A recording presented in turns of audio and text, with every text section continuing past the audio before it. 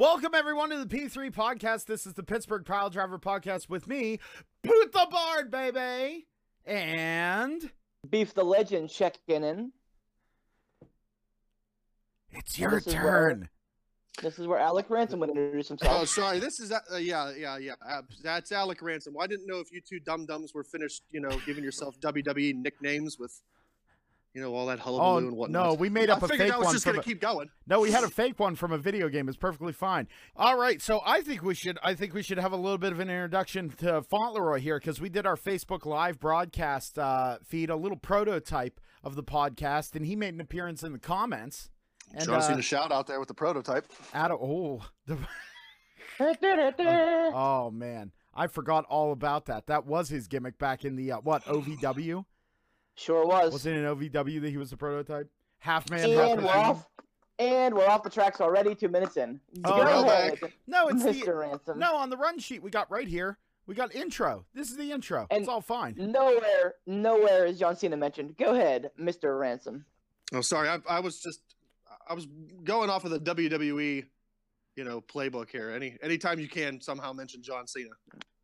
That's what Lol Cena. That'll bring us all the viewers. It'll bring us all the sponsorships. It'll bring us all the money, and then everybody will wind up hating us because it's all about John Cena. Oh no, it's gonna be fun. And a new shirt every year, and a brand new shirt every single year. WrestleMania, guaranteed. Ugh. And the best colors too. You hear those shirts before you see them. Oh my gosh! Oh, it makes my eyes bleed. So a little bit about Alec Ransom over here. How long you been watching wrestling? Oh heaven, happily, I don't know. Oh, excuse me. There, two beers in, and I got the burps. Oh boy. What? Probably say late elementary school, so maybe fifth grades, rolling into middle school, sixth gradish. I don't know. I was early teens when I started watching. It was off and on, but I really didn't get quite hooked on it until the Shawn Michael heydays. So. Probably shortly after Shawn Michaels won his first WWE championship was when I really started watching. Oh, when the boyhood dream came true, huh? That's right. That's right. Kick that stupid whiny pile of crap, Bret the whiny big baby fat Hart out of the ring.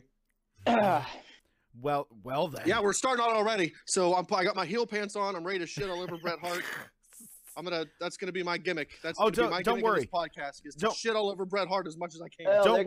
Don't worry. Whenever Bret Hart came out against Seth Rollins saying, "Oh, he's a real dangerous worker." I mean, he injured that Irish Finn Balor fella, and he ended Sting's career. He's real unsafe. The internet has hated Bret Hart. So here's my thing. And I promise I'm not going to do this the whole time. But here's the thing. So run sheet aside. Yeah, run sheet aside. Bret Hart. So I'm in favor of Bret Hart's memory up until he left that Survivor Series, whatever, 97, the screw job. That Bret Hart. He's one of the best ever. Now Bret Hart, he's a whiny old man who has little to no idea about today's product or what people want. And I think that he probably never had an idea for what people wanted. He knew what he wanted, which, great for Canada, but not great for him. So, but Canada. Regardless. Canadian hero. Canadian zero, as far as I'm concerned. That's kind of hurtful. Feelings in there. Now, before we're gonna have a rant here about Bret Hart later in this episode. I've just decided that's what. Well, and before we jump into anything, I do want to mention, and I do want to thank our first official sponsor, which is WrestleDeals.com, which is your home for violent deals and bloody good prices. We were approached for the sponsorship by Sean Tischler, who has things up over there, and it's an exciting partnership. So we want to thank him for partnering with the Pittsburgh Piledriver podcast over WrestleDeals.com. Thanks so much. Thank you so much for taking a chance on this scrappy little podcast. Yeah, one freaking intro episode in, and he's looking to sponsor us, which is we fooled him good. So. And B, kudos to you two for putting on one hell of a great first episode. I jumped in and out as my evening was progressing there, listening to you guys, but I went back and I listened to the whole flinging flagship, and man, if they're all this good, then at least I'll be entertained. I don't know about any of these other mooks, but I'll be entertained. And then, frankly, at the end of the day, that's all I care about. It's just like with comedy. If you can make yourself laugh, that's the most important thing. You guys killed it. You guys killed it on that first episode. It was really good. Oh, thank you. People have been asking me, I've been getting, hey, when's more? When am I going to get more? So I'm hoping that maybe this thing kind of catches wildfire. And, if not, hey, we're happy to have who we have, whether it's 20 of you, whether it's 30 of you, whether it's 2 of you that listen to the podcast over and over again. Thanks for listening. If it's just the 3 of us dum-dums listening to each other, then whatever. That's fine. That's fine, too. Well, thank you both for subscribing to the podcast. Right. Yeah. Wait, we were supposed to do that? Anyway, let's look it on here. So we're coming up on Mania season. We're there. We're like, what, two weeks away? Exactly 2 weeks to the day. Yes, exactly sir. 2 weeks away to the day. Now, we have here, there are so many wonderful WrestleMania moments and also some wonderfully terrible WrestleMania moments. No. What are some of your guys' favorite WrestleMania moments? I think this is a great way to kind of foray with each other, to kind of like introduce the wrestling audiences, because yes, people know Beef, people know Chuck, people know Adam, but they may not know who? We are. Whenever we're looking at wrestling. So I think this is a great way. Go ahead, Adam. Go ahead. Damn it. Hold on. Go ahead, Ransom. I tell you, it's just, if this was kayfabe time, Marty Jannetty would be putting his untalented foot right down your throat. Oh, that's right, Marty. I've shitted on you. That's right. You know what? I'm gonna probably say that my all-time favorite WrestleMania moment is, and it might come to a surprise to Beef, because I'm sure he's thinking in the back of his mind, oh, he's probably about to suck off Shawn Michaels because it's blah blah blah. It's not. It's not a Shawn Michaels match. It's a Bret Hart, oddly enough, versus Stone Cold Steve Austin. Yeah. That, for me, man, I don't know if a WrestleMania match can get better than that match between Bret Hart and Steve Austin. And I'll tell you the probably my reason why is going into that match, at the very end of the match, it was a complete 180 for the both of them. Going in, Stone Cold Steve Austin was the heel. People booed him. He was the cocky, finger-throwing, beer-drinking heel, and Bret Hart was the white meat babyface.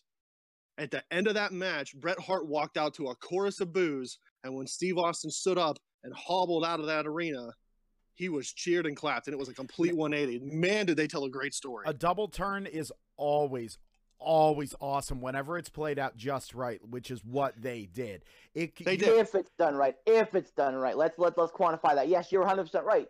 A double turn is amazing, and that double turn is the double turn that I go to. Like, that's the one. That is textbook. And I'll tell you why that's probably the best double turn, is because it wasn't one of those deals where it was organic. It wasn't like it wasn't a double turn that was shoved down somebody's throat. Like, it wasn't a Seth Rollins giving a low blow to Dean Ambrose in the Shield double turn.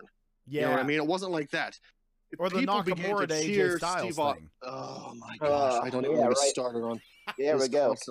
Constant chow mein low blows. Fucking disappointment is what it is. Go on. Yeah. Anyway, go on. Continue. As they wrestled through that match, I think with as good as Steve Austin was, and how he would never give up, and he just kept pushing, and he was bloodied and beaten down, and he just wouldn't submit. People just organically started to cheer for him, thinking, man, this is one tough son of a gun. And with Bret Hart, he keeps putting it in. The sharpshooter just keeps wrenching it in. And people didn't want to see that, It just got to a point where it was like, hey, Bret, like, let off the dude. And Steve, he didn't submit. He passed out in a pool of his own blood. And I think right there, a lot of, wrestling fans were like, damn, this is one hell of a tough son of a bitch, and he's going to do amazing things. It was after Bret won, when he came back and started kicking on Stone Cold, I think that's when it was completely solidified in he's a big whiny crybaby. The stars just so many times in Steve Austin's career aligned perfectly. Just perfectly. And that his win for King of the Ring, when it was supposed to be Triple H. Yeah. Oh, right? Yeah. Yep. But what about you there, Beef? Well, and just about Hart and Austin real quick. Oh, okay. But that match was amazing, 100%. What's weird is, like, the whole build-up had Austin as the heel. There was no seeds of a double turn, because the whole time Austin's making it personal with Bret Hart. Austin is, in a lot of times you couldn't, fault the babyface for going above and beyond after that kind of a personal attack happened. Right. So the fact that they did the double turn so well really speaks to both men. But as far as my favorite Mania moment, I mean, I waffle on a lot of them because there are a lot of really, really amazing things. Undertaker, Kurt Angle's matches, here's the thing. I went back and I went old school this weekend. I watched WrestleMania 3. I think the WrestleMania moment, the one that solidified WrestleMania as a thing, was whenever Hulk Hogan body slammed Andre the Giant. That is like the quintessential moment whenever and yes, I realize that Hulk Hogan was never really the underdog, but like whenever the fighting spirit of the people overcame the immovable object as it was. Like, I think that Hogan, that moment just captured the imagination of so many people. And like, to me, like anytime that they show an intro, they show either A, him and Andre going nose to nose, or B, him actually slamming Andre. So like that to me, I think is like the quintessential moment for WrestleMania. Yeah, well, I mean, it's absolutely classic, and there's still so much mystery surrounding it because there's the debate of whether the slam was planned or Andre called it during the match. Oh, I was not aware of that. Yeah. There's like conflicting stories about the fact that, it was planned from the beginning. Was Andre actually going to let Hogan go over? Because Andre was one of the, and you hear guys say that with Andre back in the day, if Andre didn't want to put you over or didn't want to cooperate, there's no way you were going to make him. You know what I mean? He was a mountain of a man. Yeah. What are you going to do against Andre the Giant if he doesn't want to go with you? If he doesn't want to sell? If he doesn't want to give a, if he doesn't want to work with you, what are you going to do? Nothing. Yeah, it's not one of those things where it's Jeff Hardy comes to the ring all doped up and Sting manhandles him, and right. handles business. It's not that. What a low point. Andre. What a low point in the industry. Side note. Yep. Good Lord. But yeah, no, Andre, if he comes to the ring and he doesn't want to do business with you, he's going to make you look like a fool, and you can't do anything about it. Aside from taking a knife out and stabbing him, and even I don't think that would do anything. No, but so that's the thing is that, and there was also, I think it was Hogan said in his book, he said that Andre, during the match, said, "All right, slam me, boss." You know what he called everybody boss. He said, "Slam me." You know what I mean? Yikes. And yeah, so I mean, there's that. My favorite Mania moment, there are two that I thought about. And one of the one that I think I'll mention, one of the runner-up for me was gonna be Owen versus Brett as the opening match at WrestleMania 10. Yeah, that was a clinic. And if Owen had not won that match, his career probably would have died there. He would have just been undercard, midcard. He would have just been Bret Hart's brother. I agree. You're right. There wouldn't have been anything else he would have done. And then you could make the argument that, if that would have happened, it might not have led to his untimely death. You know what I mean? But again, that is what pushed him over as a legitimate star in the eyes of the fans. He was always bad. In my opinion, I like watching Owen matches sometimes better than Bret Hart matches. I mean, Bret Hart, admittedly, Owen was a better storyteller. Owen was a better storyteller. I love Bret in the ring. He is the tactician, but I think Owen held the match better than Bret did for the most part. But now for me, the one that really pops out in my mind, I fell out of wrestling for a long time, so there was a lot that I missed. But for me, in recent memory, one of the best moments, and Beef, you can probably call it exactly which one. I'm bad at remembering exactly which WrestleManias are which, but it was after the match. It was Reigns versus Lesnar, and right after that, you hear Seth Rollins' music hit. Oh, 31. Oh, cashing in. Dude, goosebumps. Absolute goosebumps. He comes down, gets that belt, starts swinging it around, standing strong and tall at the end of that Mania. Michael Cole with the best line ever. The heist of the century. What a great. I mean, you know what? It's not very often that I'll defend Michael Cole because I think he's a company shill. But I think that line is another iconic line. The heist of the century. What a great line. And in that moment, still, I thought about it and I got goosebumps. That place, when Rollins' music hit, it came unglued. that place just blew up, and you knew you were getting what you wanted. There was no way they were going to send Rollins out there and have him fail at a cash-in. To be fair, though, the alternative was Lesnar or Reigns, and like Lesnar, the heel, was getting over. That was the precipice of that was the genesis of Suplex City. Was the fact that they Suplex City, bitch. The fans loved it because they hated Reigns, and they probably still hate Reigns, but that's neither here nor there. But yeah, no, it's that. Once the Shield is completely gone, you'll see the hate for Roman Reigns come back out. Mm-hmm. Yep. Unfortunately, that's what's going to happen. Well, I think honestly, right now with them pulling the curtain back on Reigns and having people see how much of a locker room leader he is, and it's not just puffery, it's not just whatever. It's genuine. Like the man is like, he has the best intentions for the business. He goes out there no matter what and does his best. And I'll tell you what, you give him all the shit in the world you want, the man can put on a match. Mm-hmm. Like, he puts on a great match, and he's super charismatic, and he can carry the brand. If you go back and watch, and I want to apologize to the viewers, my voice is not what it is because I was rocking out a little bit too hard last night. But if you go back and watch some of the old quote unquote Royal Rumbles from right around that time, WrestleMania 30, 31, etc. Like when the year that in Pittsburgh where Daniel Bryan should have come out and Daniel Bryan should have won and he didn't, the crowd was 100% behind Roman Reigns. They wanted to, and he was over huge. And I was like, okay, you know what? They're doing something good, but the problem is they failed to capitalize on it then and there, and they let it gestate for like 6 months, and then they forced it down your throats. If they would have ran with that right then and there, and if they would have put Roman Reigns over then and there, I think that it's a completely different story for Roman Reigns. Who took that Rumble? That was that the year Batista came back? Yes. Oh yeah. No, it was Batista. That was Batista. Yeah. Because he was supposed to come back to a thunderous ovation, and because he was not Bryan. Like that's right.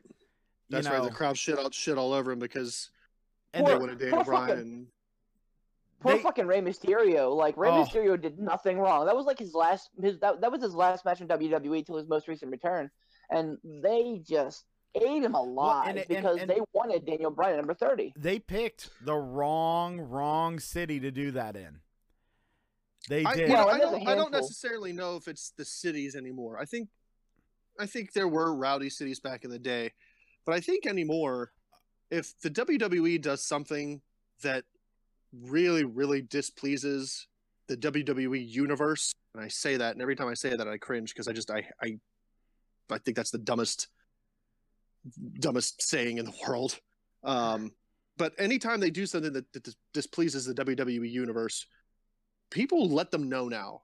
I think in the past, there would be some smatterings of boos and things like that. But nowadays, there's thunderous boos. There's random chants. People start chanting for JBL and Michael Cole and CM Punk, who aren't even, in wrestling.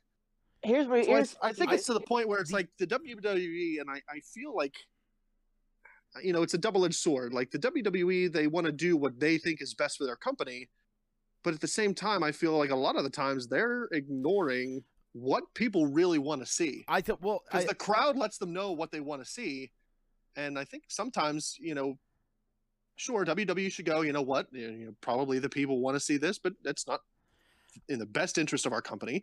But at other times, WWE should stand up and recognize, you know what? Daniel Bryan got himself over. The crowd loves him.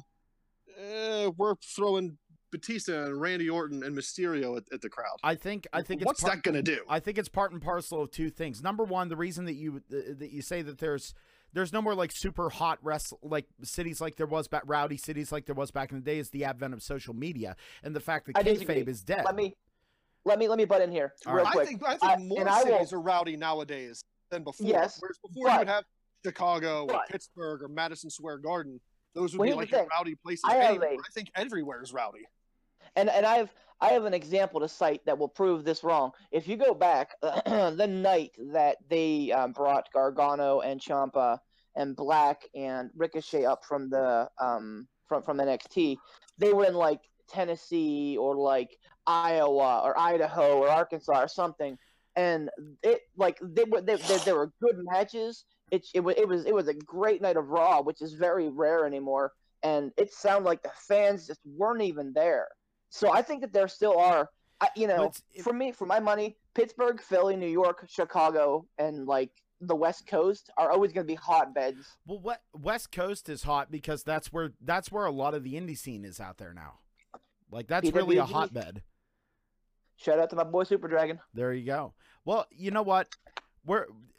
Let's move on to something a little more positive here. I think really something a little bit more positive here. Well, listen, you can heal up on stuff, but I beg you to heal up on this. So according here, I have NBC.com, WCHM Columbus here as the source.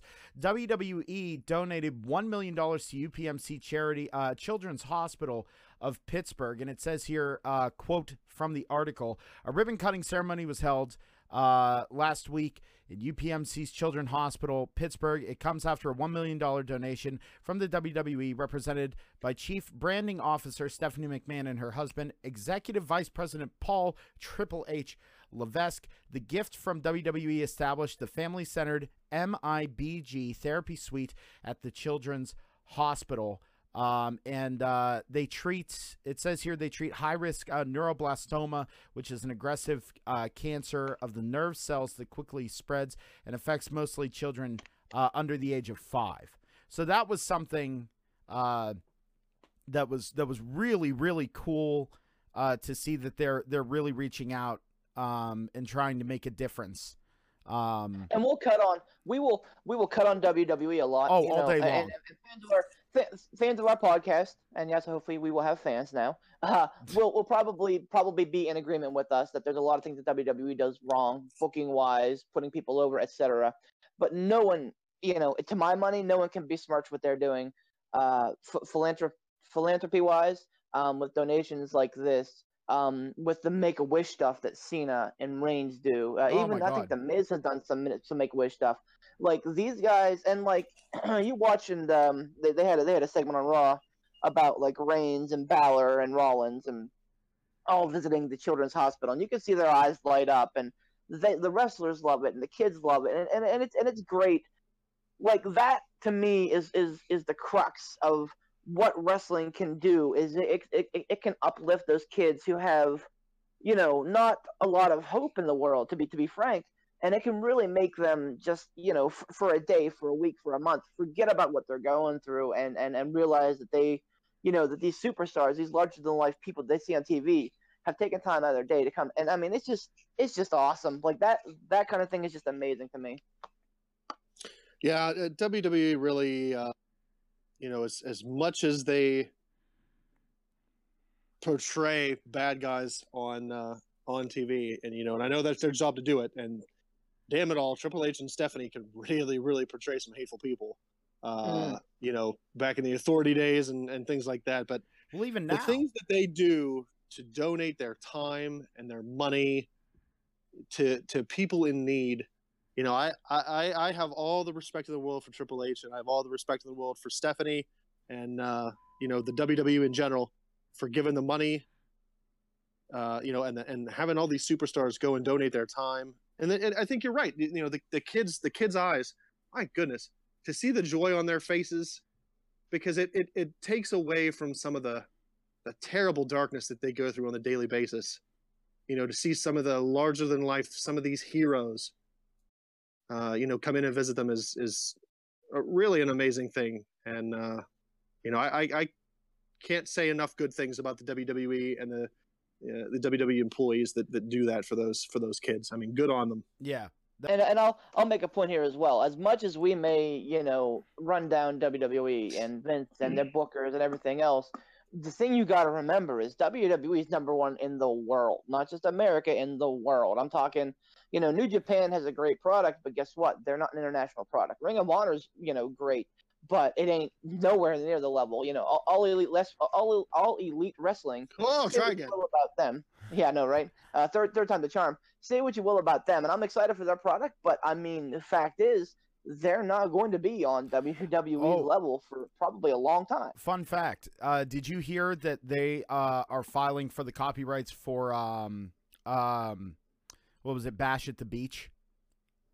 I did not. I think That's interesting. It's Bash at the Beach, freaking-tastic. Bash at the Beach or Starrcade. It's one of the two. It's a whole bunch of stuff that was like WWC or WCW. Got it. WCW related. That Cody, and when Cody was asked about this, it was a whole bunch of stuff. You can go look it up. But when Cody was asked about it, he said, "I'm just trying to get back my father's legacy," and blah blah blah blah blah. And you kind of go, "Are you though?"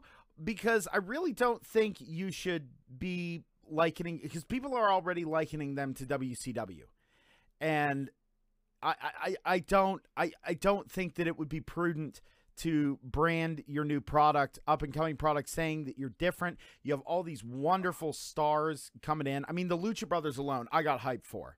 You know what I mean? You know, Ray Phoenix and Pentagon Jr. I'm so excited for them to be in there. But like, you have this wonderful roster of people. You have all this great stuff. Do not sully it with ghosts of the past. You do not need to run your product off of former glories. Make new, how you're going to make money and how you're actually going to be competitive and take a stand to make the wrestling world more viable, going, oh, you don't have to go to WWE to be successful and really draw out a career. You need to just forge ahead with your own product, your own ideas, and use the talent that is there well.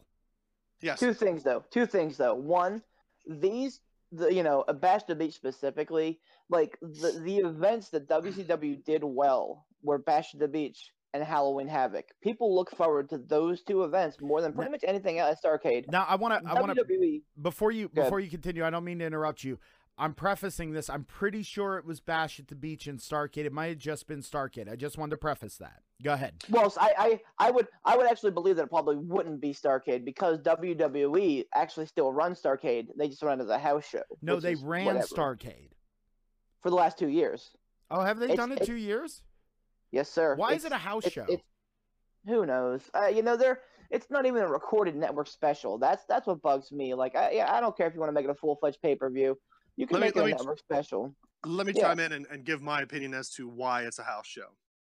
Go ahead. Because Starrcade was the WrestleMania of WCW. Mm-hmm. And I think there's still that little bit of, I don't know the man. And I frankly probably be a little bit afraid to know him. But I want to say that there's maybe that's still there, that little bit of gotcha coming out of Vince McMahon to WCW or Ted Turner and whoever else was involved in it, and he says to himself, you know what, I'm going to take their WrestleMania and I'm going to make it a house show. Suck on that. Speaking of, I don't know if that's true, but I could see that being the reason why it's not an actual pay-per-view or a WWE Network special or something like that. I could see that being the reason why. I don't know. And going back to your initial point, Poot, that about Cody Rhodes and invoking WCW, I don't think he's necessarily invoking WCW as he is invoking his father. And you can say what you will about that. Dusty Rhodes, obviously a legend, one of the greatest that ever lived, and probably one of the best stickmen out there.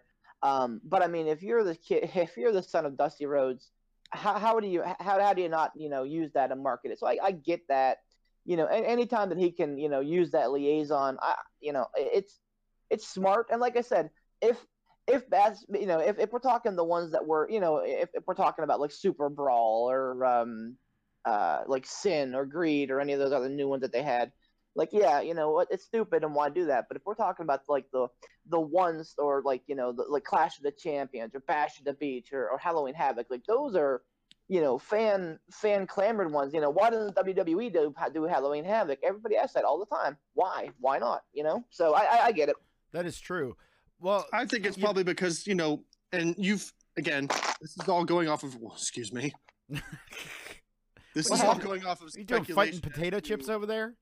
Yeah. No, I was crushing water bottle. It's all good. Go for her crucifix pin. Freaking jumbo! I tell you, some of them never.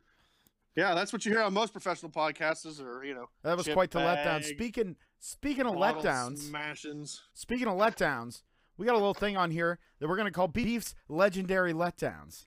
Beef the Legend, Legendary Letdowns. Yeah, lay it on us. Yeah. So here's the thing. Okay, so I'm going to be perceived as the negative guy. Like Adam's probably going to be the heel guy, the dick ass, whatever. Ransom. Who am I?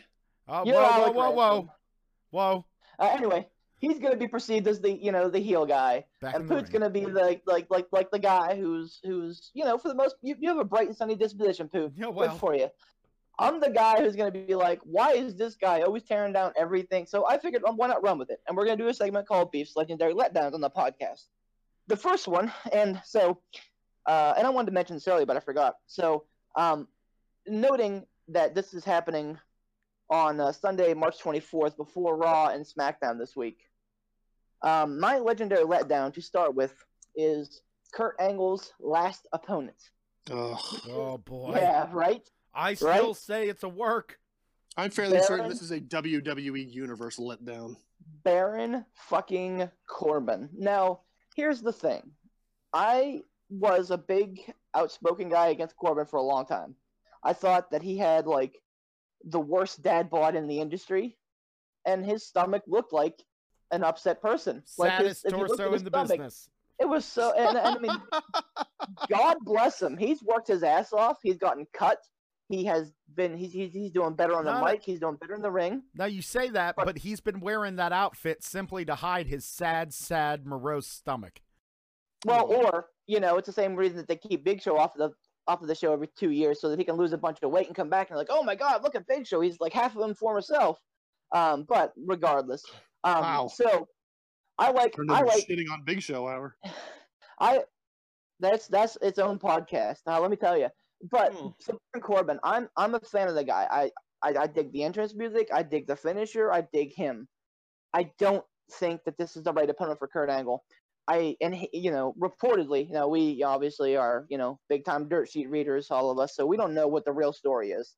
But reportedly, Kurt Angle wanted something bigger and better, something with more like pizzazz.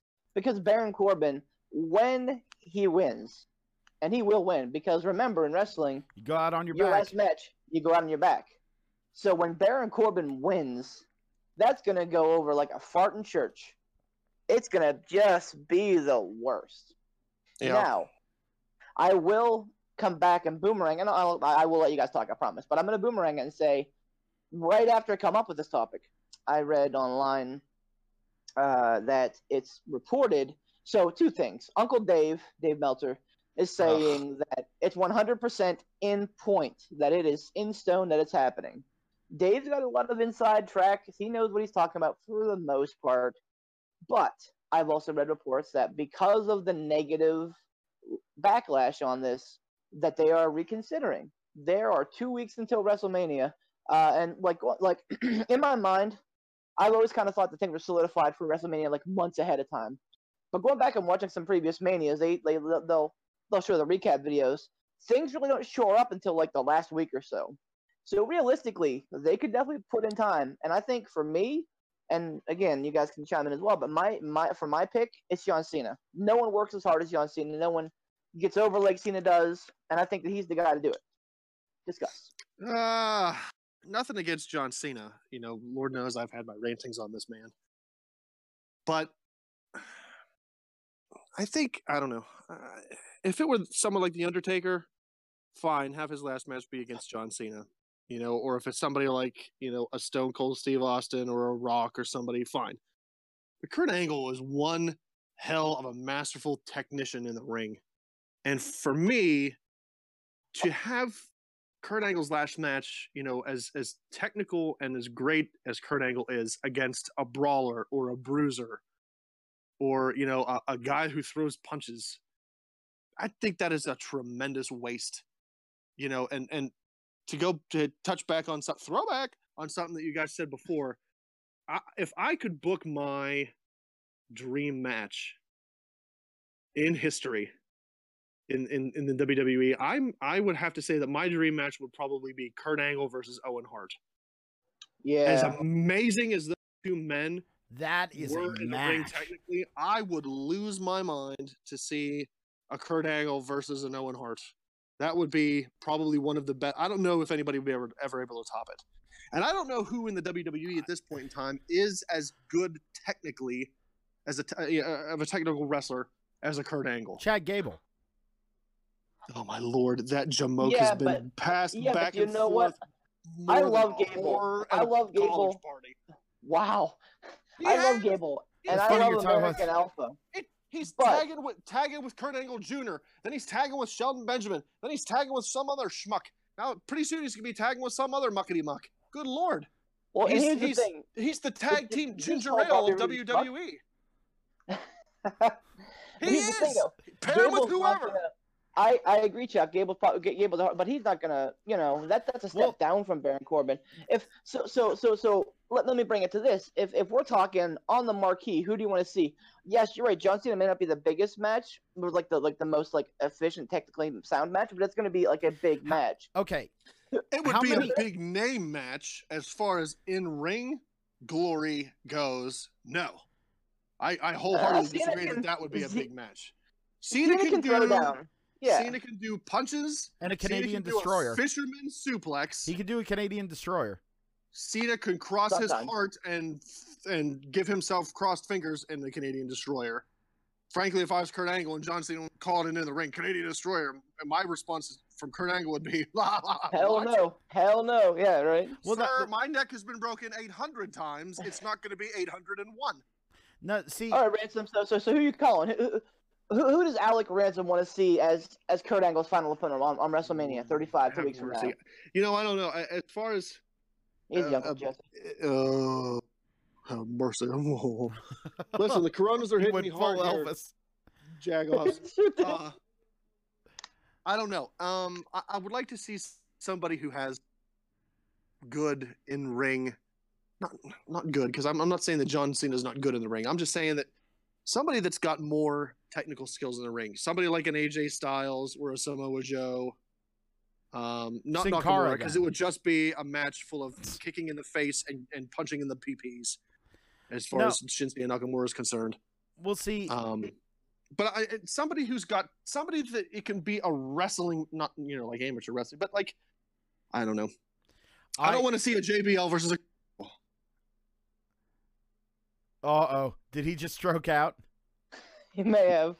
Okay, now hold on. You know who would be really good? Now here's the thing. I'm not thinking from a star power marquee standpoint, because you put any of these guys that I'm going to mention, either one of these guys in the match. Yeah, okay. On the marquee, the thing that's going to draw is Kurt Angle retirement, but it would give you a match that would absolutely wreck house.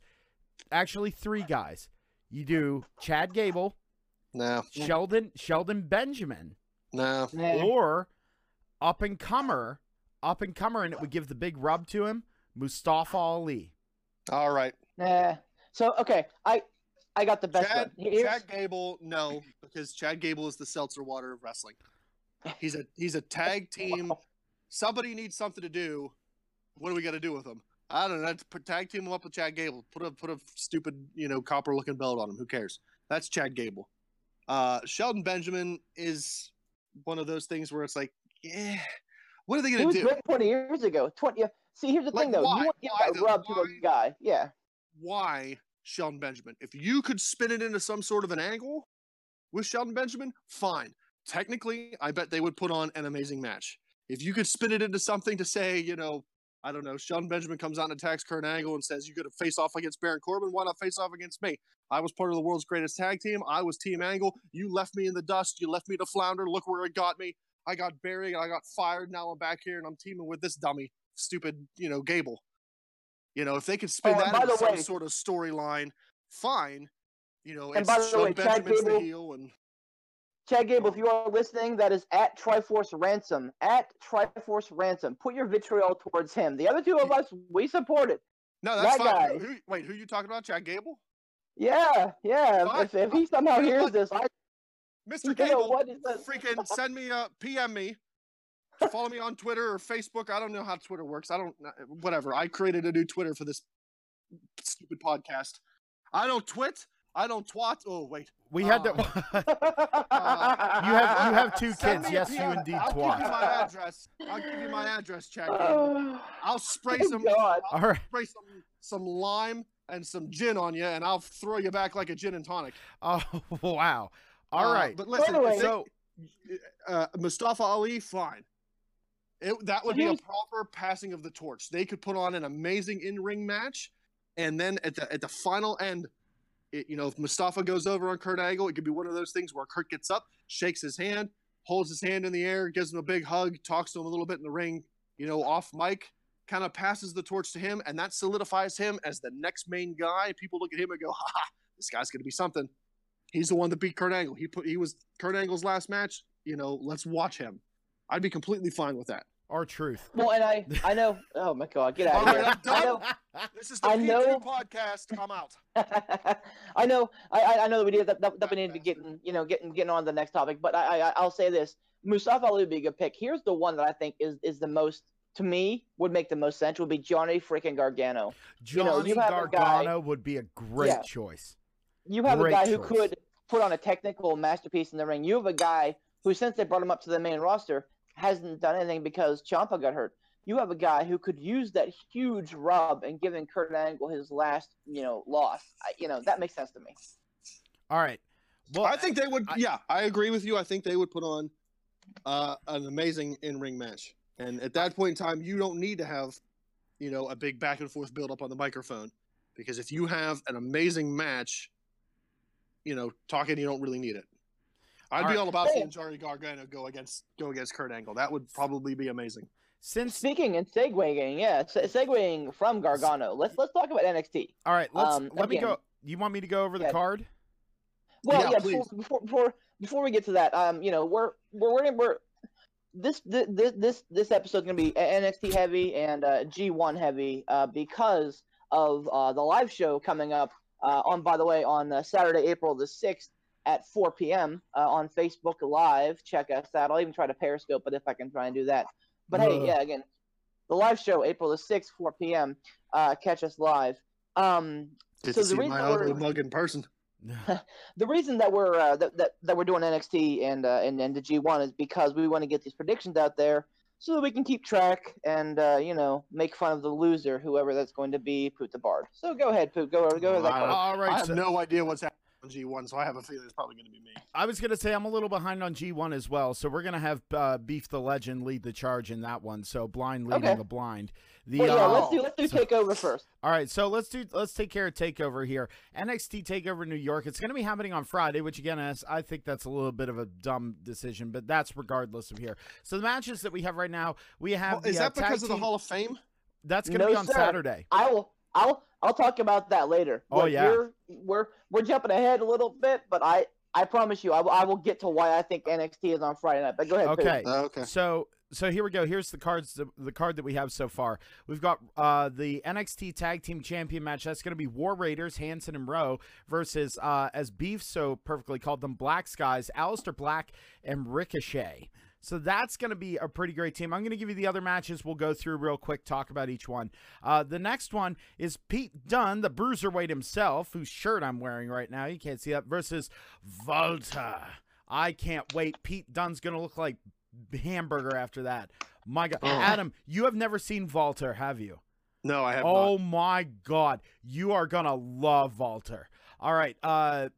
Johnny Gargano versus Adam Cole, baby. 2 out of 3 falls for the NXT Championship. Oh, by the way, the Pete Dunne-Walter match, that's going to be for the WWE United Kingdom Championship. So, again, Johnny Gargano versus Adam Cole, baby. 2 out of 3 falls match for the vacant NXT Championship left by Tommaso Ciampa, who, had to vacate the belt due to injuries. And I'm going to keep going, but my pick for match of the night. Velveteen Dream versus Matt Riddle, the ultimate bro, or the original bro, whatever they want to call him, King of Bros, for the NXT North American Championship, and Shayna Baszler versus Io Shirai, Bianca Belair, and Kairi Sane. Fatal 4-way match for the NXT Women's Championship. Let's start with the Tag Team Championship match. NXT Tag Team Champions, War Raiders versus Aleister Black and Ricochet. This one, and Beef pointed out to me a while ago. Who is zipping something? What? Fuck, you guys can pick that up, son of a bitch. Sorry.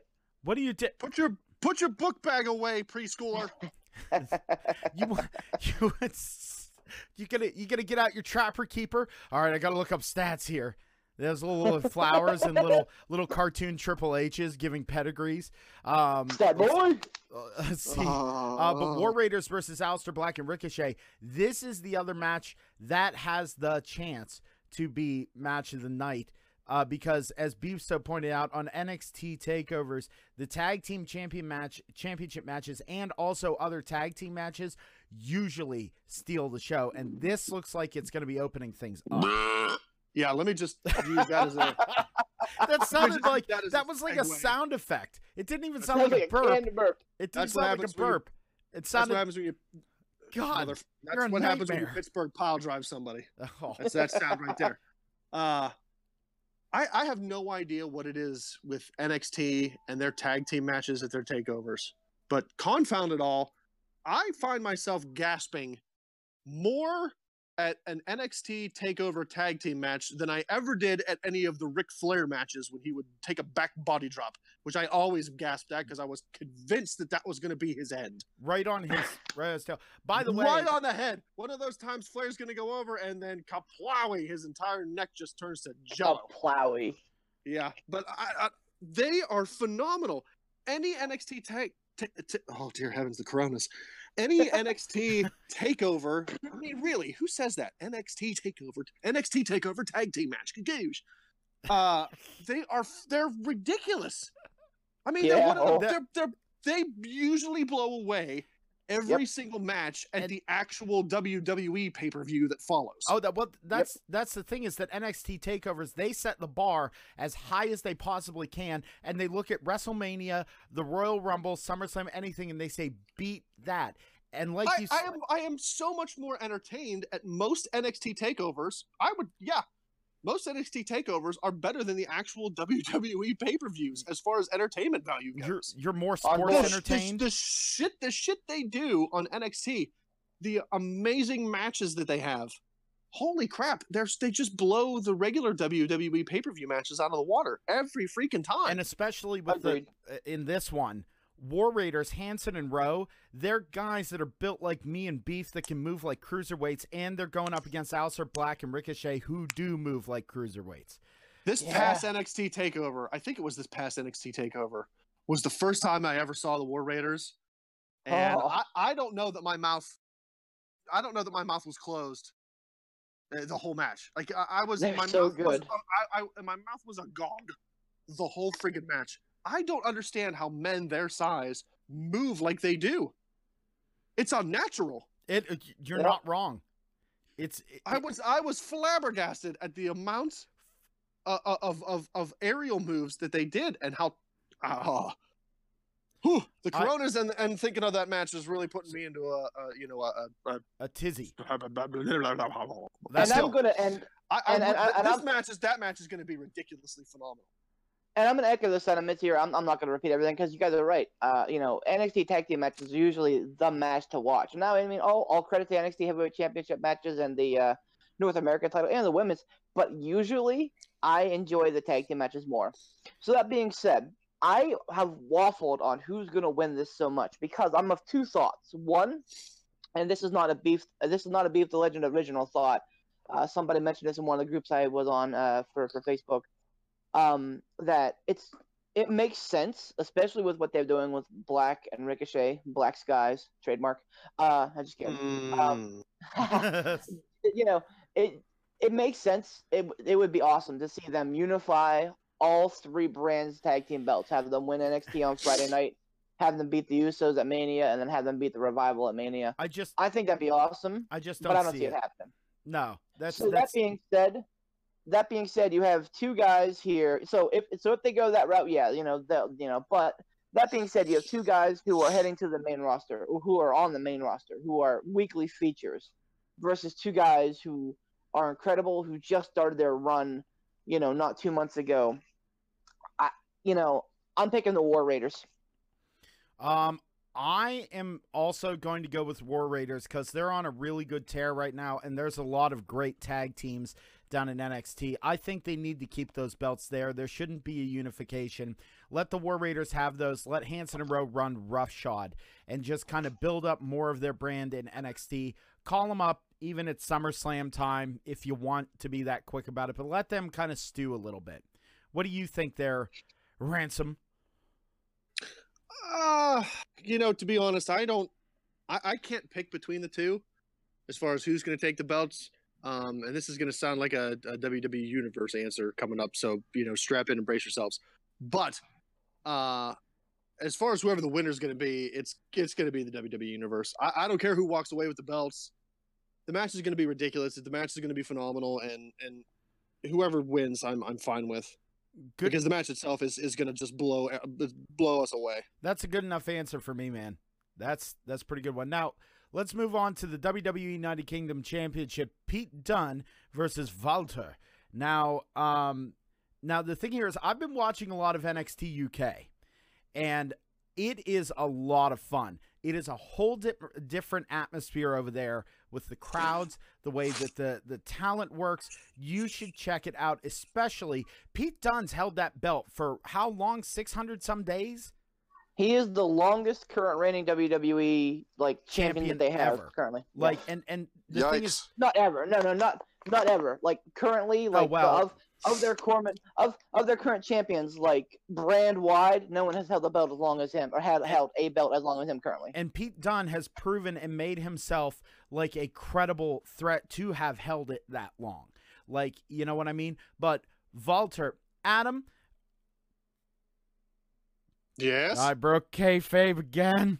All right. I'm done with this podcast and you two unprofessional jamokes. All right, get out of here. Only guy drinking during the podcast. All right, get out of here. No. Sorry, Mr. Bungo. What a buzzkill. Oh, it's all right. People can know my name. I don't care. No. So I care about you. I want you to do me a favor. I want you to go on. I want you to go and Google real quick. I want you to type in Walter Wrestler Chop. Okay. That's what I want you to do. And I want you to go to images. And I want you to see what Walter does to people. Give him a second. While we're talking about this. How do you spell that? Walter.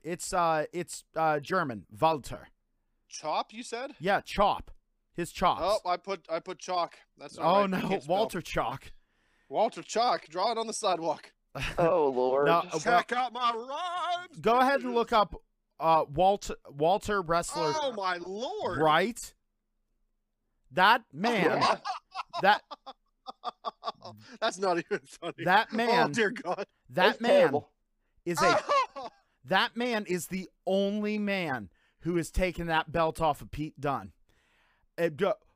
Walter, he chopped this dude's areola off. It flew into the crowd. Dude, I'm telling you Holy something. Crap. Beef, have you seen this? Oh, I've seen it. Oh yes, God, sir. he turns Walter people. chops the life out of Zack Sabre Jr.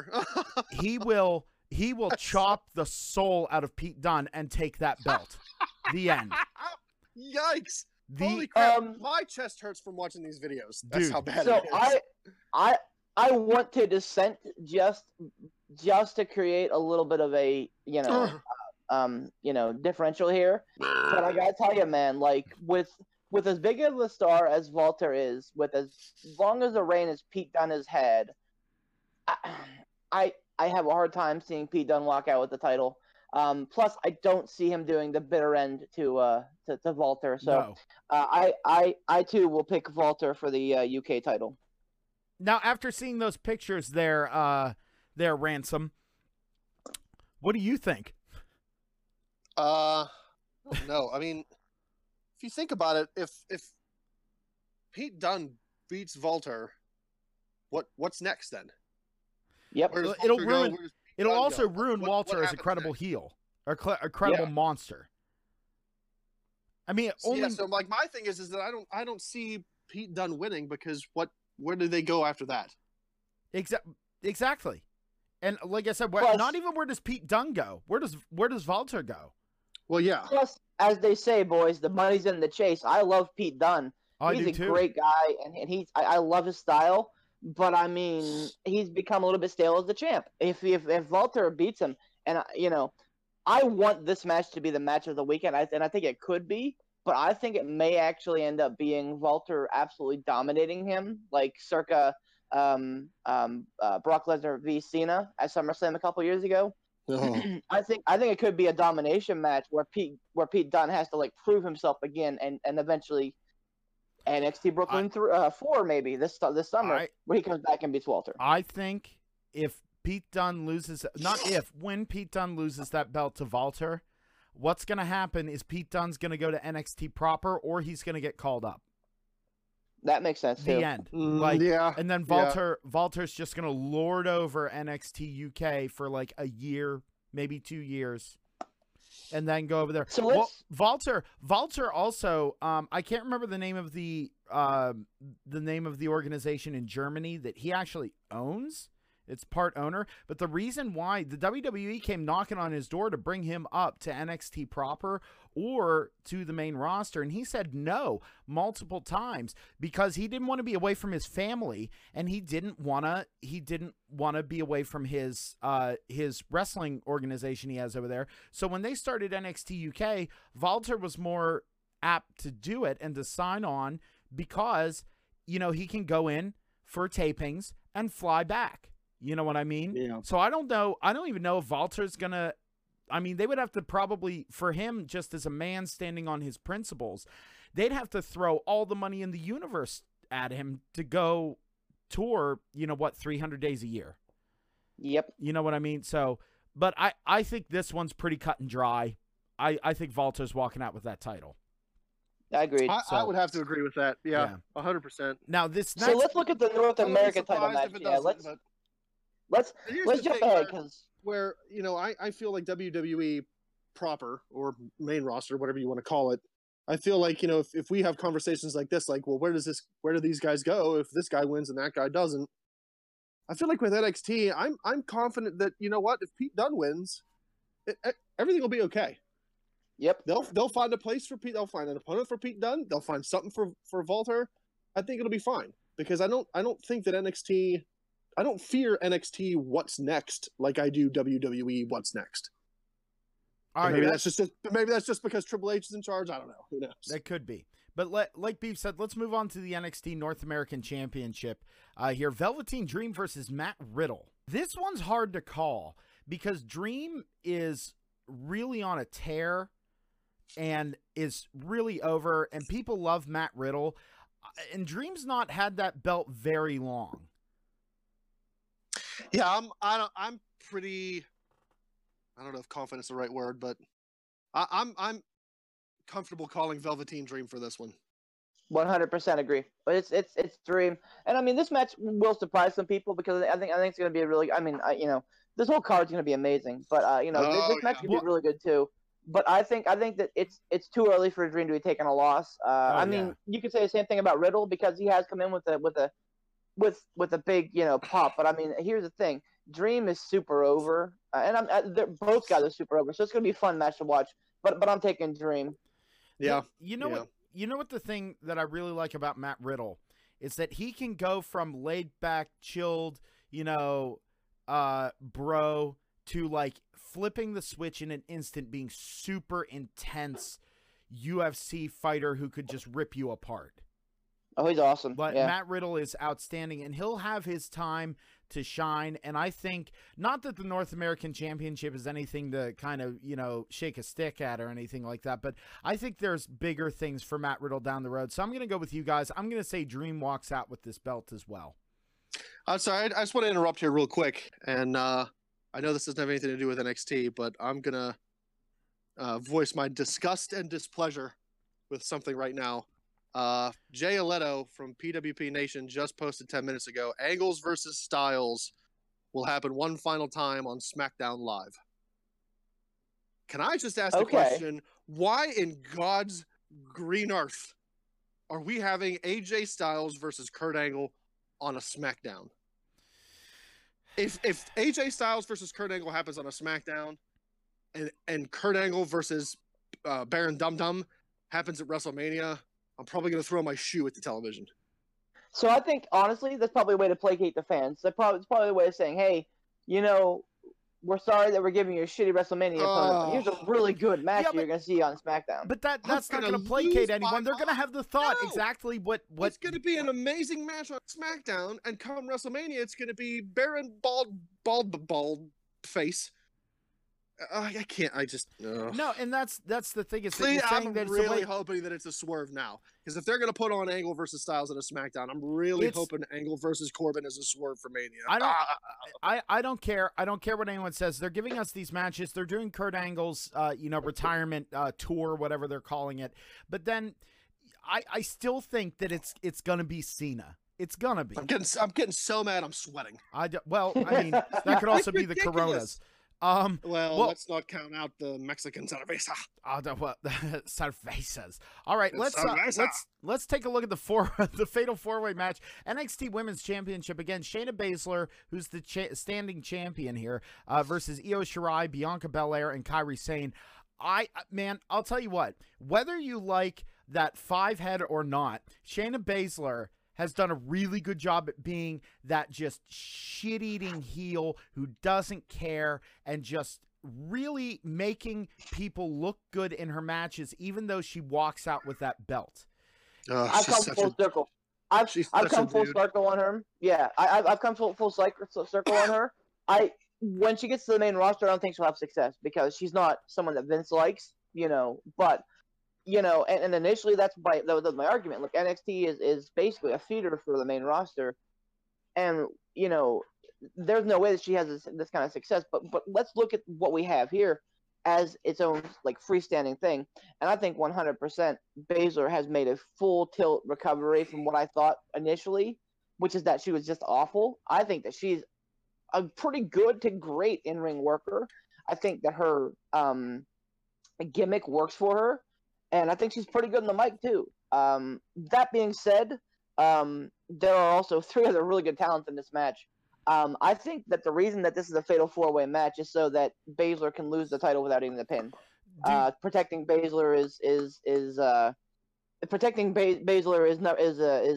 number 1 here, and I think it's going to be Io Shirai, the goddess of the sky. Dude, honestly, I'm going to reciprocate that here. Shayna Baszler is doing, like I said, she's doing great things. She's been doing well with her character.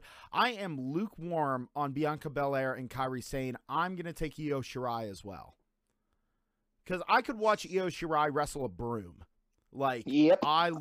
She is in this match, and I'm making bold statements here again. Io Shirai is the best wrestler in this match, bar none. Character-wise, Kairi Sane's better. Bianca Belair's better. But I think, talent-wise, it goes to Io Shirai. Go ahead, Ransom. Yeah, I'm gonna. Yeah, I'm gonna agree with you guys 110% on that, because I agree that Shayna Baszler doesn't eat the pin because it still makes her look strong. And I think I don't think those other 2 are gonna. Not that they're not women's champion material, but I just don't think that they're already been champion. Yeah, I mean. Yeah, it's just I don't think it's their time. I think Belair's not there yet, and I think had Io Shirai not come in when she did, I think that this probably would have been Kairi Sane. Yeah. But because Io and they're a tag team too, so I think you can work a fun little dynamic there where they kind of one up, and they're friends outside the ring. Them and Asuka are all friends outside the ring as well, because they all come from Stardom. Yeah. So I mean, I'm agreeing with you guys. I think you guys are spot on. All right. Now the last one, and in my opinion, it will be match of the night. The NXT Championship, the vacant NXT Championship match, 2 out of 3 falls. It's going to be Johnny Gargano, Johnny Wrestling versus Adam Cole, baby. This match, if it's not match of the night, I will eat my shoe. You can't. You have Adam Cole and Johnny Gargano, 2 wrestlers, in my opinion, who can do no wrong in the ring, doing 2 out of 3 falls, creating high drama the whole time. If you don't think this is match of the night, there is something wrong with you. I guarantee that if McMahon was booking this, if this was on a McMahon show, you'd see something goofy like a pin, 30 seconds, and so he Vince McMahon could fuck up a wet dream. But go ahead, Ransom. Wow, that's jeez. Okay, well, I thought I was wearing the heel pants, but all right, never mind. Yeah, got my heel Daisy Dukes on. Hello. What the hell are we even talking about? Are we doing a podcast right now? Is this real life? Is this real life or is this? You're out of your element, Donnie. You can. I don't see how this match isn't the best match at NXT TakeOver or at WrestleMania. I don't know how any match at WrestleMania tops these two. I mean, correct me if I'm wrong, but I can't think of a match that's on the WrestleMania card that's going to be better than Cole versus Gargano. I just don't think there is. No. Technical wise, no. I think not even a little bit. Drama wise, I think we could have a different discussion. But like, yeah, technical wise, this is gonna be a heater, definitely. I'm gonna go on a limb and say even drama wise, because that's one thing that I think Johnny Gargano really, really does well, is to put on that drama of when he starts to get beat the crap out of in a match. Man, do people just want to see him succeed. I don't know what it is about Johnny Gargano, but people want to see him succeed. And I think even drama-wise, those two, without even having to touch the mic, will be able to put on technical A+, drama A+, and all-around entertainment. I think it's going to be an A+. Like I don't see how any WrestleMania match tops it at this year's card, unless they do something funky in the angle match. I don't know. I'm hoping there's for me, there's nothing more to say. Like this match will speak for itself. Oh yeah. I'm hoping. I'm torn though, because I'm hoping that oh boy, what was I gonna say? Oh, I'm hoping that Cole wins the title because I'm such a big fan of Adam Cole. But on the other side of it, I'm okay if he doesn't, because maybe, just maybe, that means that after Mania, the Raw after Mania, maybe Cole will debut on the main roster. But then again, I'm kind of hoping that he doesn't, because it seems like no matter how good you are in NXT, you come up to the main roster, you're great for a cup of coffee, and then you're tagging with freaking Chad Gable. Look at Bobby Roode. Bobby Roode was a big, massive deal at NXT. He was glorious Bobby Roode. He comes to the WWE, the main roster. He's great for a cup of coffee. And what's happening? He's tagging with stupid freaking Chad Gable. No, when they brought him up from NXT, he was awesome in NXT. He was like the modern day Ric Flair. They had him nailed. The 2019 version of Charlie Haas. But then once again, Chad Gable, that is at Triforce Ransom on Twitter. Come get some, dum dum. When they brought Bobby Roode up from NXT, Vince, he came in his first match. He came in and he was just white meat baby face, smiling, chuckling, the whole thing. Because Vince went, "Well, Bobby Roode's not over. Bobby Roode, it's the glorious thing. That's all." That's exactly what he did right there. You pretty much nailed it. That and so because of that, they never pulled the trigger on him. He was a way better heel. So gun to your head, Ransom. Who wins this match, Cole or Gargano? The zipper again. Damn it. I don't know. I say Cole. Oh, because I'm hoping that Triple H doesn't let Cole go up to the main roster just because he doesn't want to lose such an amazing talent to get thrown into a giant, stupid, festering pool of mediocrity. I'm gonna have to echo him again. Adam Cole, because what's going to happen? Johnny Gargano wins that belt. Are they going to keep that belt on him, keep him at the top of NXT, waiting for Ciampa, who may or may not get better to the point where he can wrestle? Because with neck injuries like this is very much like Edge's neck injury. Like they said, if he didn't get that surgery to get fixed, one bad shot to his head or to his neck or shoulders or whatever, and he'd be paralyzed. Like, that's the problem. Is like, you don't know. So what do? Do you put the belt on Johnny, have him stay in NXT and wait it out and see if Tommaso Ciampa can come back and then finish the storyline they were going to finish in the first place? No, you send Johnny Gargano to main roster, have him up there, do his thing, and try and treat him better than you would a Bobby Roode or a lot of other call-ups that have been done. And you put the belt on Adam Cole so that he can fulfill what he said about 2019 having the Undisputed Era being draped in gold. And so I'm going to be go off on this, is I really hope that when the time comes, and frankly, I personally dread it, but when the time comes when Adam Cole comes up to the main roster, I hope they bring the entire Undisputed Era up to the main roster.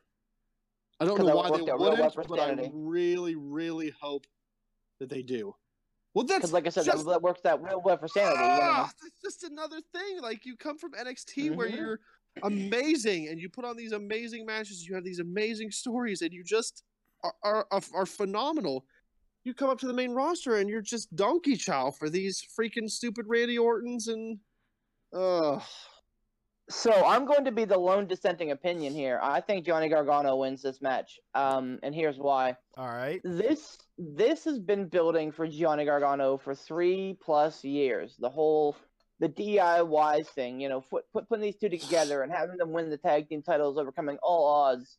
And then the breakup and the whole thing with Ciampa, and then like the whole heel turn for Gargano, and then getting back with Ciampa, and then, you know, Ciampa taking him out on NXT with them breaking up again. You know, I think regardless of Ciampa's stake in this, so yes, Poot, you make a wonderful, great comment. You don't want to, you know, there's no way that they're going to hold this belt on Gargano until Ciampa gets back. There's no way. But I think at the same time, this is like 3 years of a storyline that needs a resolution. And one of the biggest things that I have with WWE, that a lot of people have with WWE, is the lack of resolution in storylines. I love Adam Cole, and he's going to have his time to shine, be it NXT, be it, you know, a SmackDown, Raw, whatever. I truly believe that he's the kind of talent that is going to be noticed, period. But Gargano, and he's, you know, I feel the same about Gargano too. But, you know, to me, they put way too much time into this storyline with Gargano chasing the title and just being a fingertip away. You know, to me, this is it. But I'll, you know, officially I'm picking Gargano, but I'm going to echo Adam's sentiment about the tag team match here. The true winner is the WWE Universe, because this is going to be a clinic. This might be the best takeover match of all time. I can see that. This might be the match of 2019. Honestly, I know it's still early, but that's, you know. Well, you know, we've been talking a lot about WWE Takeover, WrestleMania, and everything, and we got some more stuff to talk about outside of that. But why don't you thank our sponsor again, there, Beef? I certainly will. Yeah. So that's again, we definitely want to thank WrestleDeals.com for you know, putting a sponsorship in with us and taking a shot at us. We're super excited about the partnership. And so again, that's WrestleDeals.com, and that is your home for violent deals and bloody good prices. Yeah, I mean, you know, and again, kudos to this guy for taking a shot in the dark on three nobodies. You know, trying to start up a podcast and, you know, be moderately entertaining. You know, I do. I hope this podcast turns out to be a great success. Not anything, you know, monetary wise. You know, I'm not hoping to get anything out of this. You know, I'm not hoping to get any sort of fortune or fame out of it. I'm just hoping to have a good time. And I'm hoping that anybody listening to this podcast has a good time as well. You know, if we manage to entertain a handful of people, that I'm happy at the end of the day. So damn right. What I agree wholeheartedly. I think we're having fun. I think we've already succeeded. I'm having a good time. Yes, sir. So what we've got coming up as well, on April 6th, so WrestleMania weekend here, is going to be the 13th annual G-1 Supercard here. And really quick, and this is a point that Beef wanted to make here, really quick running down the card, because this is a stacked card. Yeah. You have, I'll hit it. Yeah, you go ahead. But you've got Jay White, who is the Switchblade Jay White, who is the IWGP Heavyweight Champion, taking on Kazuchika Okada, the Rainmaker himself. Then you also I can't wait to hear about this one. Then you have the Gorillas of Destiny, Tama Tonga and Tonga Loa, taking on Villain Enterprises, PCO and Brody King for the ROH World Tag Team Champions and the IWGP winner take all in that one. Tajiri Ishimura taking. Nope, Taji. Is it Taji? Taji Ishimori. Oh man, yeah, I need Taji Ishimori versus Dragon Lee versus Bandito. Man, I need to get some glasses. Good God, I'm an old man. Three-way match for the IWGP Junior Heavyweight Champion. Then on the pre-show, on the pre-card here, you have the Honor Rumble, which will be a great time. Then you also have Jay Lethal, who is the ROH World Champion, taking on Marty Scurll and Matt Tavern in a three-way ladder match. So that's going to be great. I can't wait. I really hope the Villain walks out on that one. I don't know if he will, but I'd love to see it. Then you have for the Never Openweight winner take all Never Openweight Champion and ROH World Television Champion. You have Will Ospreay, who's the Never Weight Open Champion, versus Jeff Cobb, who is the ROH TV Champion. Then you have Bully Ray taking on a to-be-determined opponent here in a New York street fight, so that's going to be an old man fight. Rush versus Dalton Castle in a singles match. And what's the last one here? I can't see. Mayu Awatani versus there we go. Who knows at this point for the Ring of Honor World Championship, Women of Honor World Champion. So I'll talk a little bit about this. This is kind of my wheelhouse. Yeah, so this is kind of my wheelhouse. I'm a big, and I always have been a big indie guy.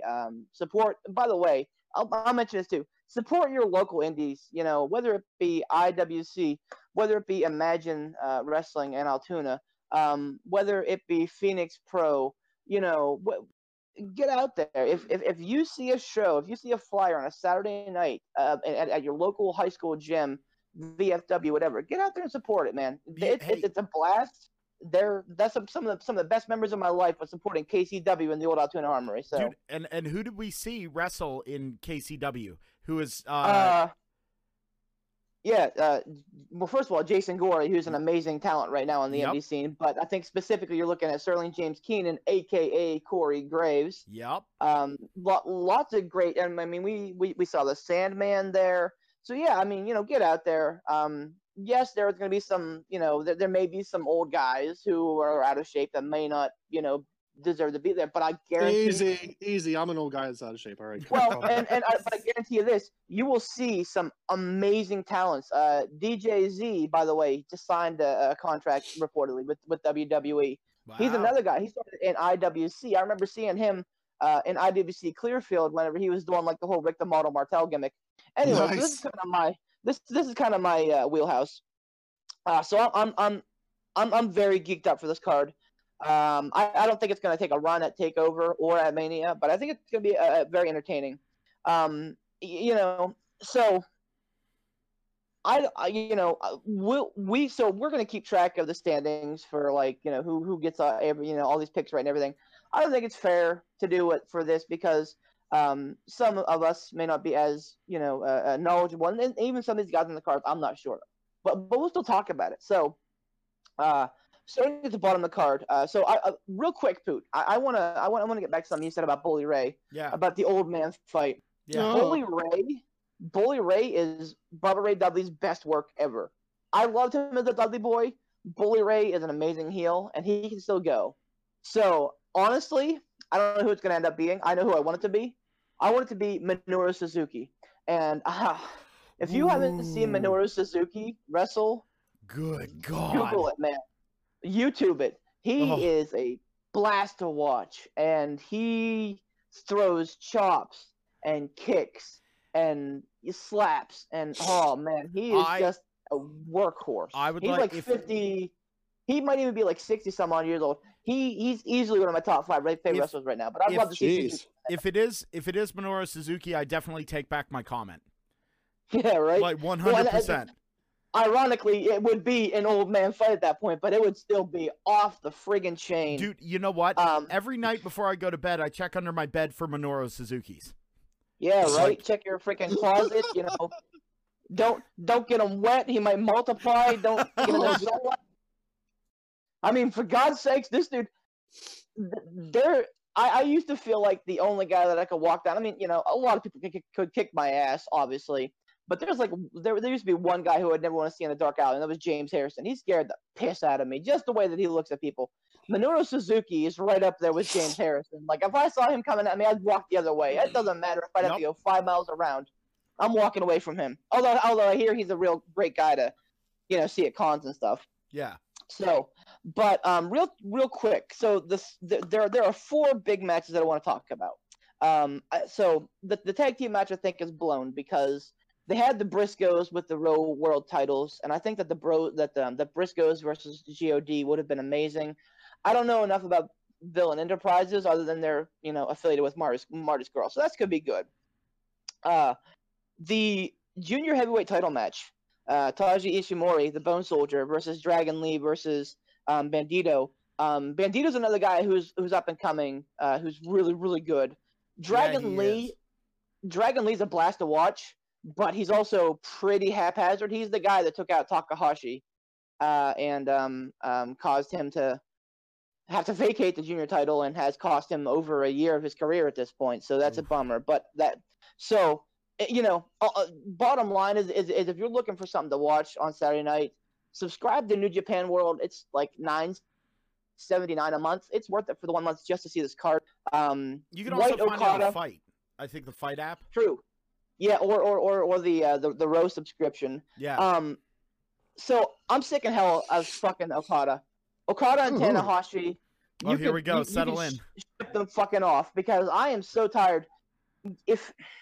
Here's the thing about wrestling fans, and you know who you are when you're listening to this. If you're not a fan of what's been done with John Cena and Roman Reigns, then you should not have one kind word about Kazuchika Okada or Hiroshi Tanahashi because that's the same shit. They are barreling these two faces down your throat. Tanahashi's had a great career. He brought New Japan through a lot of bad times. Good for him.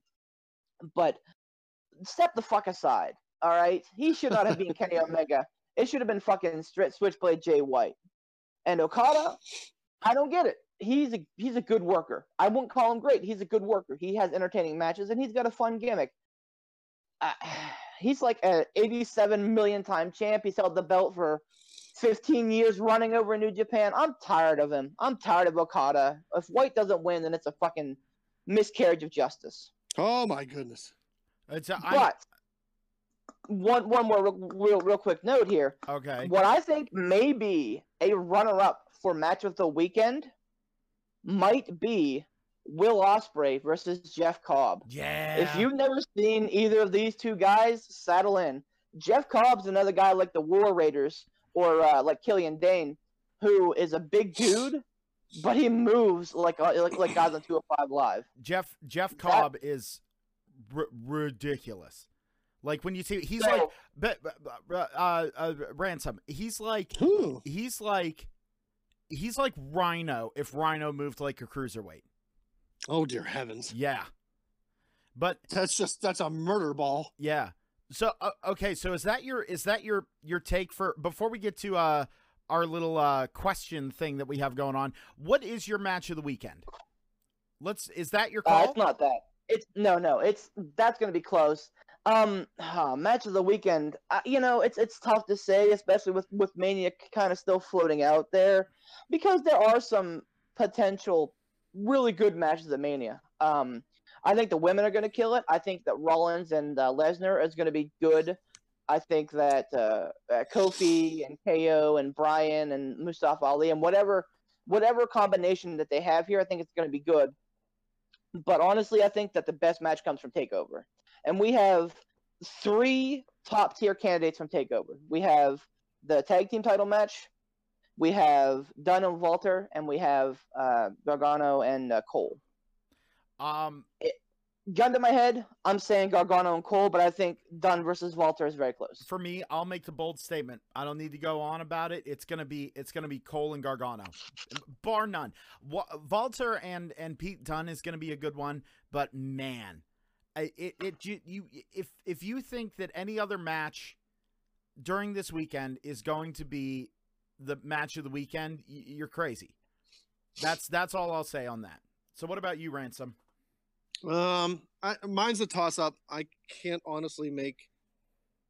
I can't make a decision between the two. I along with you guys, I want to say it's going to be Cole and Gargano. But I think it's also going to be a toss-up between the NXT tag team title match. I could see those two matches over anything in the entire weekend, making me scoot up and sit on the edge of my seat the most out of any of the other matches. And frankly, and I'll be honest, at the end of the day, I don't care which team, which person wins or loses. I wholeheartedly agree that between those two matches, the winners are going to be the fans. All right. I don't care who walks away with the belt. We're going to win. All right. Fair enough. Well, so one of the other things that we decided to do on here was a little bit of a trivia. Ask each other some questions and see if we can stump each other and see what the breadth of our knowledge is here. We're calling it Hot Tag Trivia. Now, we're going to ask questions. I don't know the order here. I'm going to let Beef the Legend take care of that. But we'll see if we can stump each other here. So, Beef, what's the order going to be? Yes. So what we are looking at. Yes. Yes.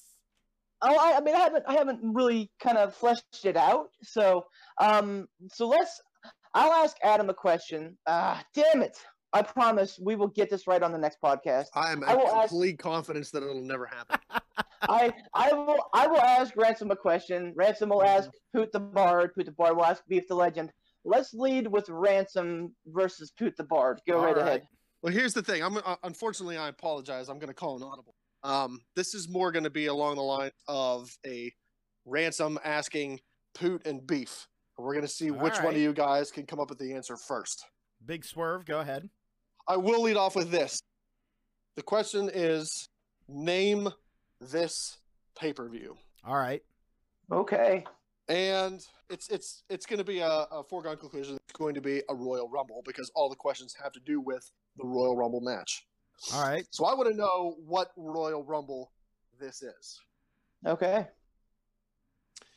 At one point in time in this particular Royal Rumble, Owen Hart begins to come down to the ring, but before he can make it to the ring, he's ambushed by Jeff Jarrett, who is the NWA champion, and his manager, Jim Cornette. At which point in time, JR proceeds to say over the microphone, that Jim Cornette is a stain on the underwear of life. Which every time I hear it, makes me pee my pants.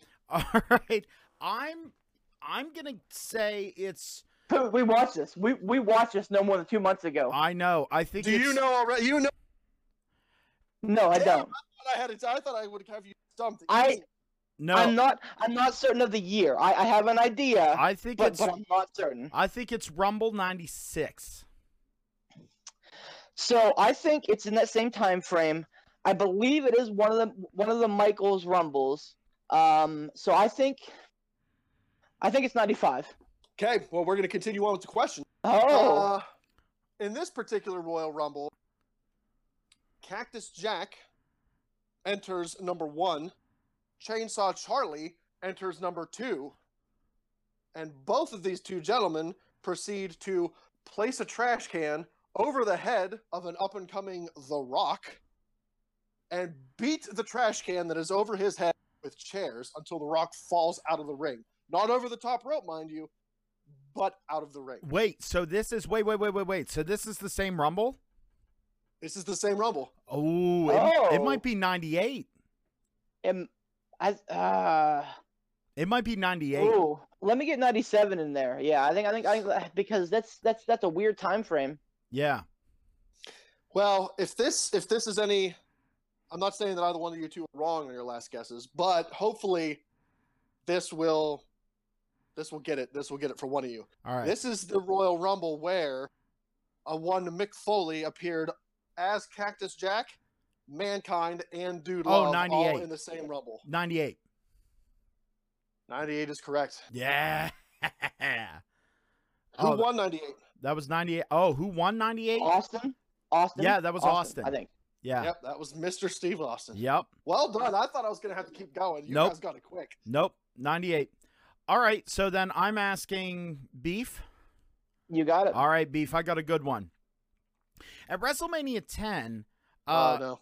At WrestleMania 10, Earthquake took on Adam Bomb. Okay, now the reason that Earthquake took on one Adam Bomb was because of an injury to his former opponent, who was supposed to be Earthquake's opponent originally.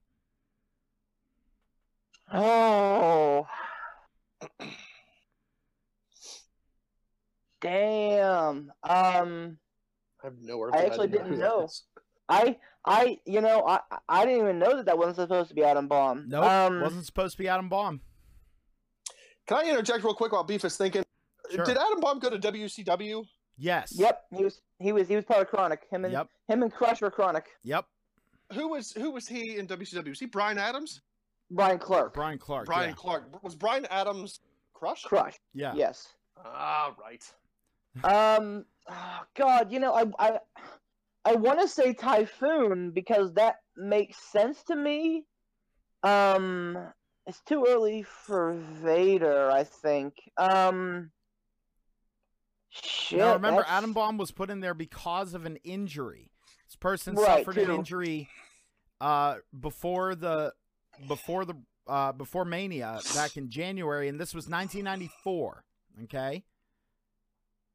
So Yikes, who was it supposed to be? Sid Justice. No. No, that's not Sid Justice. I What's... I don't even know who Earthquake would be feuding with at that point. The only thing I can think of is the natural disaster. So I'll say Typhoon. Nope, it was Ludwig Borga. Oh, yeah, there you go. Wow, talk about your throwback. Yeah, man. Yeah, man. I threw you right under the bus there. That was a hell of a question. All right, so go ahead, throw Adam under the bus now. Oh, I'm confident that this is going to be nowhere near my ability to answer. Nowhere near it. No, I mean it's up there. So WrestleMania 1, who was sitting in the front row of the crowd? I don't know, man. Oh, it was definitely Garth Brooks looking guy. Yeah, the correct answer is that jackass with that fucking green smiling face shirt with his tan fucking head. And that is at Beef the Legend 13. At me, bro. Come at me, bro. Stop sitting in the middle of the fucking front row. We're all thinking it. We're all fucking thinking it. Every pay-per-view. Every pay-per-view, we watch every Raw, every pay. We're just like, who's this Garth Brooks looking motherfucker? Who's that guy? I'm sorry, fucking T-shirt man. Every freaking event. T-shirt man, my ad is actually Beef the Legend 42. At me, bro. I'm begging you. We'll have you on the fucking podcast so you can answer all these questions. Just fucking stop, man. So my question for you, Mr. Ransom. Oh, please be easy. Well, it's... Who went by the name the Texas Rattlesnake? Yeah, right. So there are some people in history.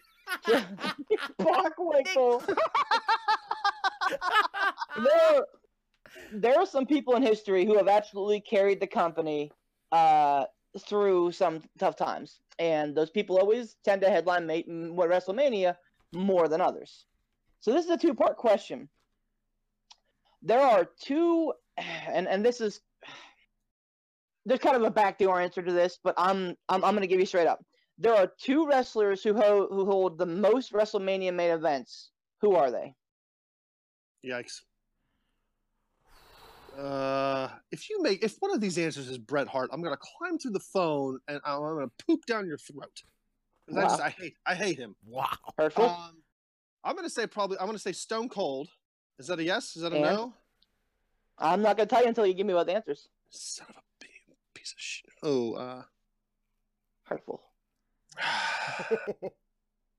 Main evented WrestleMania? Mm-hmm. Yikes. If he doesn't get these right, can I take a shot at him? You certainly can. All right. I feel like the second one would be an old dude. But I don't. Yikes. Part of me wants to say The Undertaker, but I don't know if headlined. I will give you a hint. One of these is a no-brainer. The other one makes a lot of sense after fact, in hindsight. Is it Sid? Is that what you were probably going to say? say? No. Sid Vicious Justice Psycho. I don't know. I'm gonna feel like I'm a dummy because these two guys are probably from the same like genre or whatever. But I feel like I want to say Stone Cold and like a Triple H. All right. Okay. Can I take a shot? Stone Cold or a I don't know. So that is not the correct answer. I'm not telling you that they're both wrong. I'm just telling you that's not the correct answer. Poot, what do you think? All right. I'm gonna say. I'm gonna say John Cena and The Rock. Poot, you're way off. Oh. So the most WrestleMania main events is a tie between Hulk Hogan. Who basically capitalized all of them in the single digits except for one, and Triple H. Oh, damn it. So, and here's what's kind of dicey. Hulk Hogan technically has 8, but I don't count that fiasco at WrestleMania 9 when he beat Yokozuna because yes, it's an official match, but I don't feel that that's a main event match because it wasn't built. It was a main event. That whole Mania was a main event clusterfuck. That's what it was. Both Hogan and Triple H have 7 WrestleMania main events. So, and that's I was fucking shocked whenever I did the math and I saw that Triple H had 7 of them. But then I'm like, oh, well, that makes fucking perfect sense. So the second part of this question is, and so this makes it a little bit easier, who has the most consecutive WrestleMania main events? Consecutive meaning calendar year. Oh, Hogan. Roman Reigns. Oh, Hogan. I will take that. I will take that answer from both of you, and you're both correct. It is Hulk Hogan and Roman Reigns. Hulk Hogan had 5, 6, 7, and 8, and Roman Reigns, of course, has had 31, 32, 33, and 34. Look at that. Together, we're a smart person. Yeah. All right. Teamsmanship. We can make brain happen. All right. We've been going on for the better part of 2 hours here, fellas. It's been a good one. Yeah, dude. But there's something that Beef came up with that we're gonna do. Nobody Always end the podcast on a positive note. This is Poot the Bard's swan song. I'm going to talk about some positive things in wrestling. Now, can I go ahead on my segment? Can I go ahead on my little statement? You go ahead, Poot. All right. So whether you're happy with what?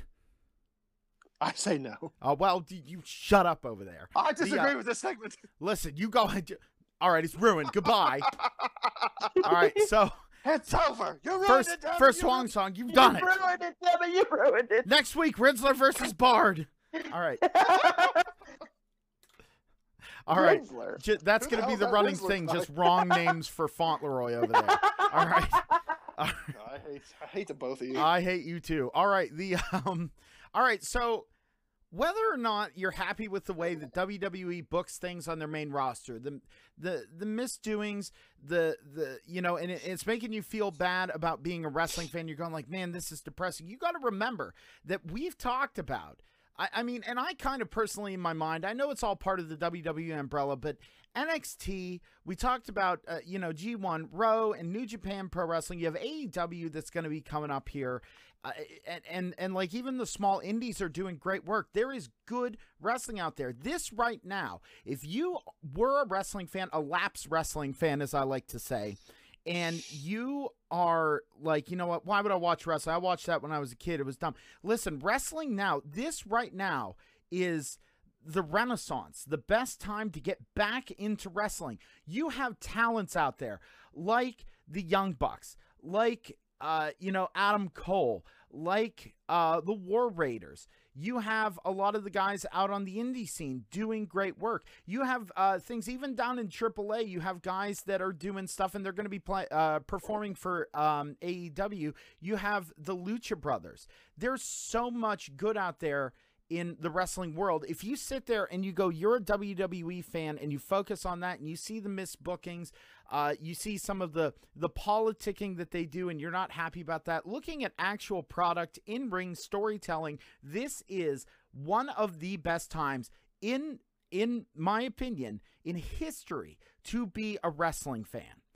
They're doing better work in ring, more exciting work, more entertaining work than ever. So, you know, if you're kind of down on the product, you're down on this, you're down on that, stretch out a little bit. Go check out New Japan. Go check out Raw. Get those subscriptions and watch, because it will reinvigorate you and it will make you as big of a fans as I think all of us have become. We've had our ups and downs keeping track of the product and keeping being fans. But this right now is the best time to be a wrestling fan. So, you know, keep your head up and watch some of the product. You might have heard us talking about, it's like, well, who are some of these guys that are on G1 Supercard? Watch it. Watch them. You might find one of your favorite wrestlers. I mean, I was introduced to Marty Scurll, the villain. I love him.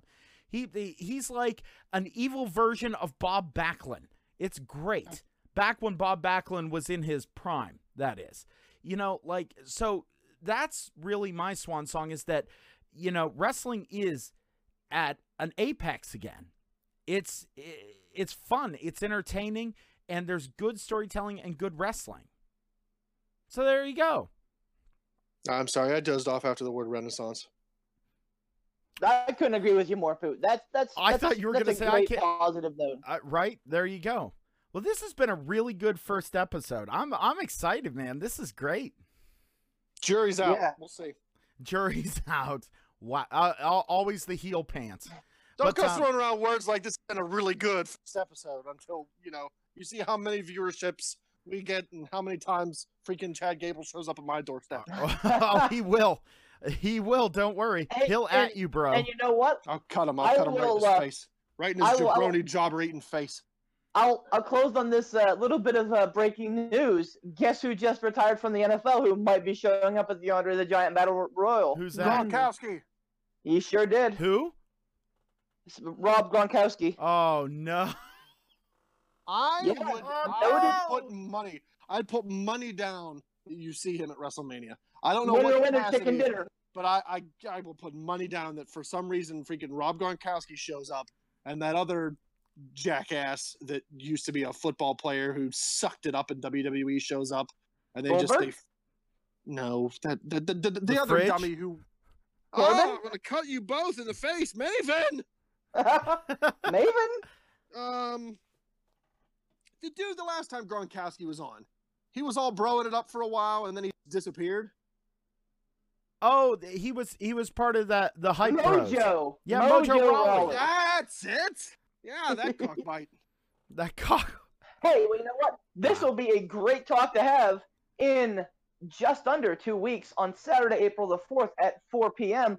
when we do our Facebook live cast, which you can watch your favorite Pittsburgh podcasters, Pittsburgh Piledriver podcasters, and look at our ugly mugs. Name of the podcast. Flubbed. It's all good. But yes, Saturday, April the 6th. Beef, you want to give us a rundown of where people can check us out, social media, and all that good stuff?